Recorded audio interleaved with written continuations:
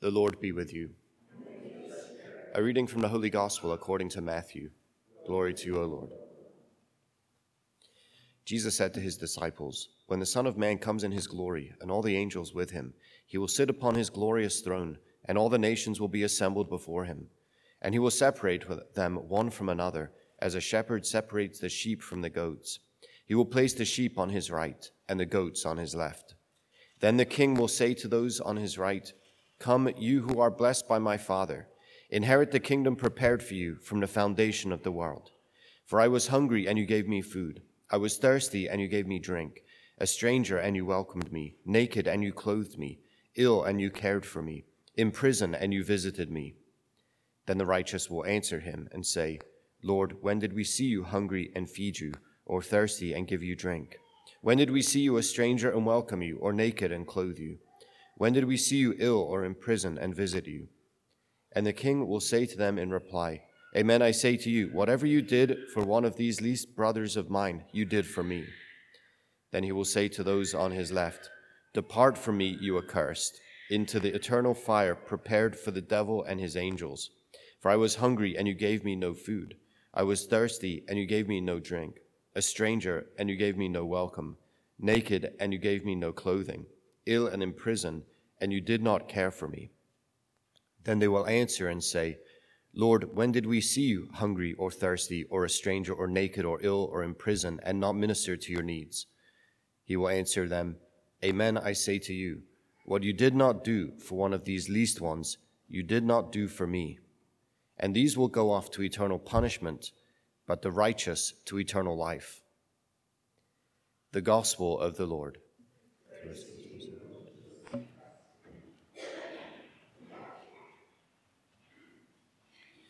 Yeah, this passage, Jesus' words, have made their way into a very significant part of church teaching. Right? We know these works to be the corporal works of mercy, and they are very significant because I think it in many ways they speak so well of say the demand. They speak so well of love's practical demands, and they speak so well of God's generous love in the practical details of our kind of day-to-day living. So quite significant. The tough thing for us getting into the passage is that it's been used, say, simply as that, right? The passages say simply used as, these are the corporal works of mercy, you should be doing them. And although I'm not going to say that you should not be doing them, I'm going to say something that's very different, the way that Jesus is going about, this little visioning exercise for his people, right? So what do we see here? We have the two groups, okay? The sheep and the goats, left and right. I'm going to let you off the hook this morning. We'd have to puzzle about who's on the right side. Yeah, okay. Left and right. There are two groups. Sheep and the goats, again, doesn't seem to mean much, except that Israel's Messiah is often pictured as a shepherd, and this is a shepherd's task.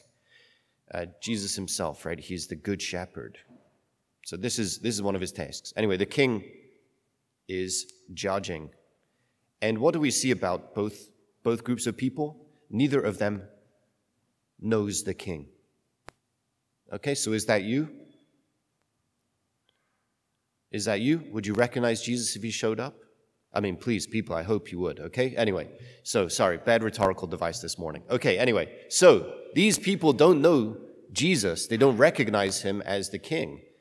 And they even ask in that exchange, right, when did we see you hungry, naked, whatever?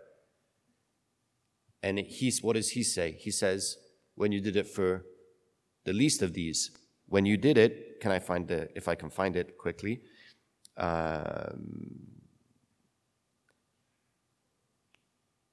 For one of these least brothers of mine. And so already in Matthew's gospel, it's established who Jesus' brothers are. They're those who do the will of God. And more to the point, they're the people gathered around Jesus for that task. Okay, so in Israel, there's a long tradition of, quote unquote, the judgment of nations, where God will judge the pagan nations or the non-Jewish nations based on how they interacted with Israel. And this is a judgment of nations scene, where now Jesus, who's rewriting the whole Israel project around himself, is saying it's not God judging the nations based on their interaction with Israel. It's God, and in fact the Messiah, Jesus himself, the King, judging by how people have interacted with his new Israel people. Is this weird? Is this weird enough for you? Yeah, okay. So it's a bit of a strange passage in that sense, but there's a lot that comes out of it. Yeah, one is that it's not our primary task to feed the hungry, give drink to the thirsty, welcome the stranger, clothe the naked, care for the ill, and visit the imprisoned. That's not our primary task. Our primary task is to be Jesus. And then how people treat us when we are being Jesus is how they are judged according to these standards. So I'm kind of taking away and giving, right? It's like, oh great, he's taken away the burden of the corporal works of mercy. Like, yeah, Jesus is not instructing you to do the corporal works of mercy. But I'm also giving back in greater measure. You have to be Jesus. And of course, shouldn't come as a surprise to us. We say we're the body of Christ.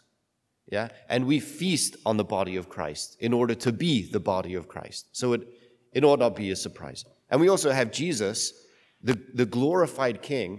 And this is actually the tougher part of the passage. I didn't get to it yet. I don't know if I want to. But Jesus is the glorified King. He's already reigning in glory. And we know him. We know him intimately. His Holy Spirit is in us and working through us. We know him intimately. He's ordering our efforts. He's orienting us to his purposes. He's giving us the strength and sustenance that we need to be who he's calling us to be, his renewed Israel people. Yeah? So he's reigning now. So actually what's happening is, I said I didn't want to do it, but I'm going to try. What's happening is, this is not simply an end of days scene. Actually, God's future judgment has come into the present in Jesus. So he's sorting things out now. He's bringing justice now. Okay, now I'm just going to make that a very light gloss because I'm going to get lost. I'm going to get lost if I dig in, and I've already lost you.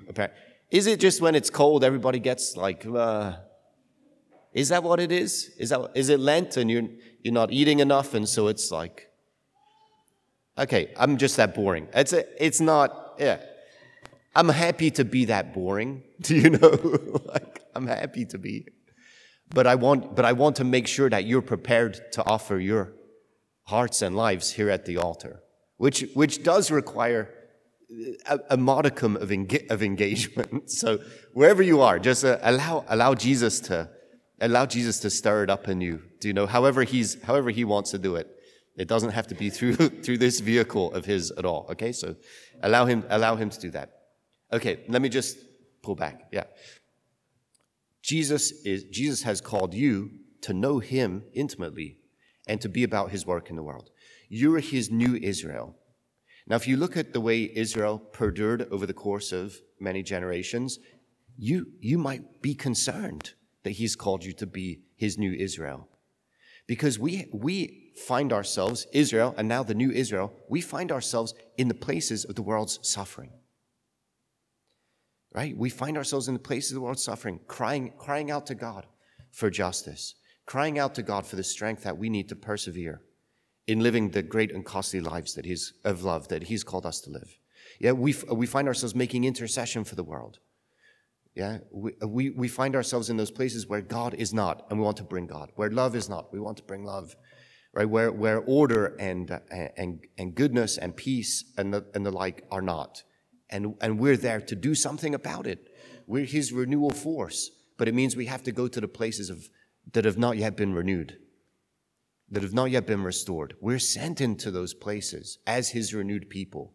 Now, this is the challenge then of the passage, and it's the consolation of the passage. We just have to keep our hearts and our minds focused on Jesus and the work that He's entrusted to us. And guess what? We're going to be treated this way by some and the other way by others.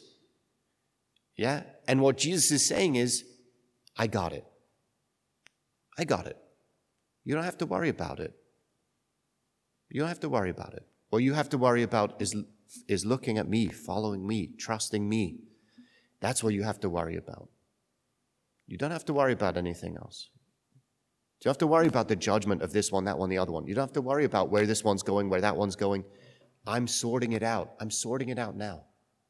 And He's sorting it out through us, which again is a very difficult thing for us to see. Maybe it's right that we're blind to it. He's bringing His justice to the world through us. But it's ours not to worry about that, but to worry about faithfully following Him. So our Lenten observance is about that. It's about training our hearts and minds on Jesus in a way that it's much harder for us to be distracted or derailed. We're simply not going to be. What we've been called into, what we participate in, is far too precious to be distracted or derailed by anything at all. By anything. Yeah, so we, again, hearts and minds focus on Jesus. We come to Him today to be brought into, again, that loving exchange, to be revived and renewed so that we can be people reflecting His great love to a world, especially at the points where we're being called to a world that so desperately needs it.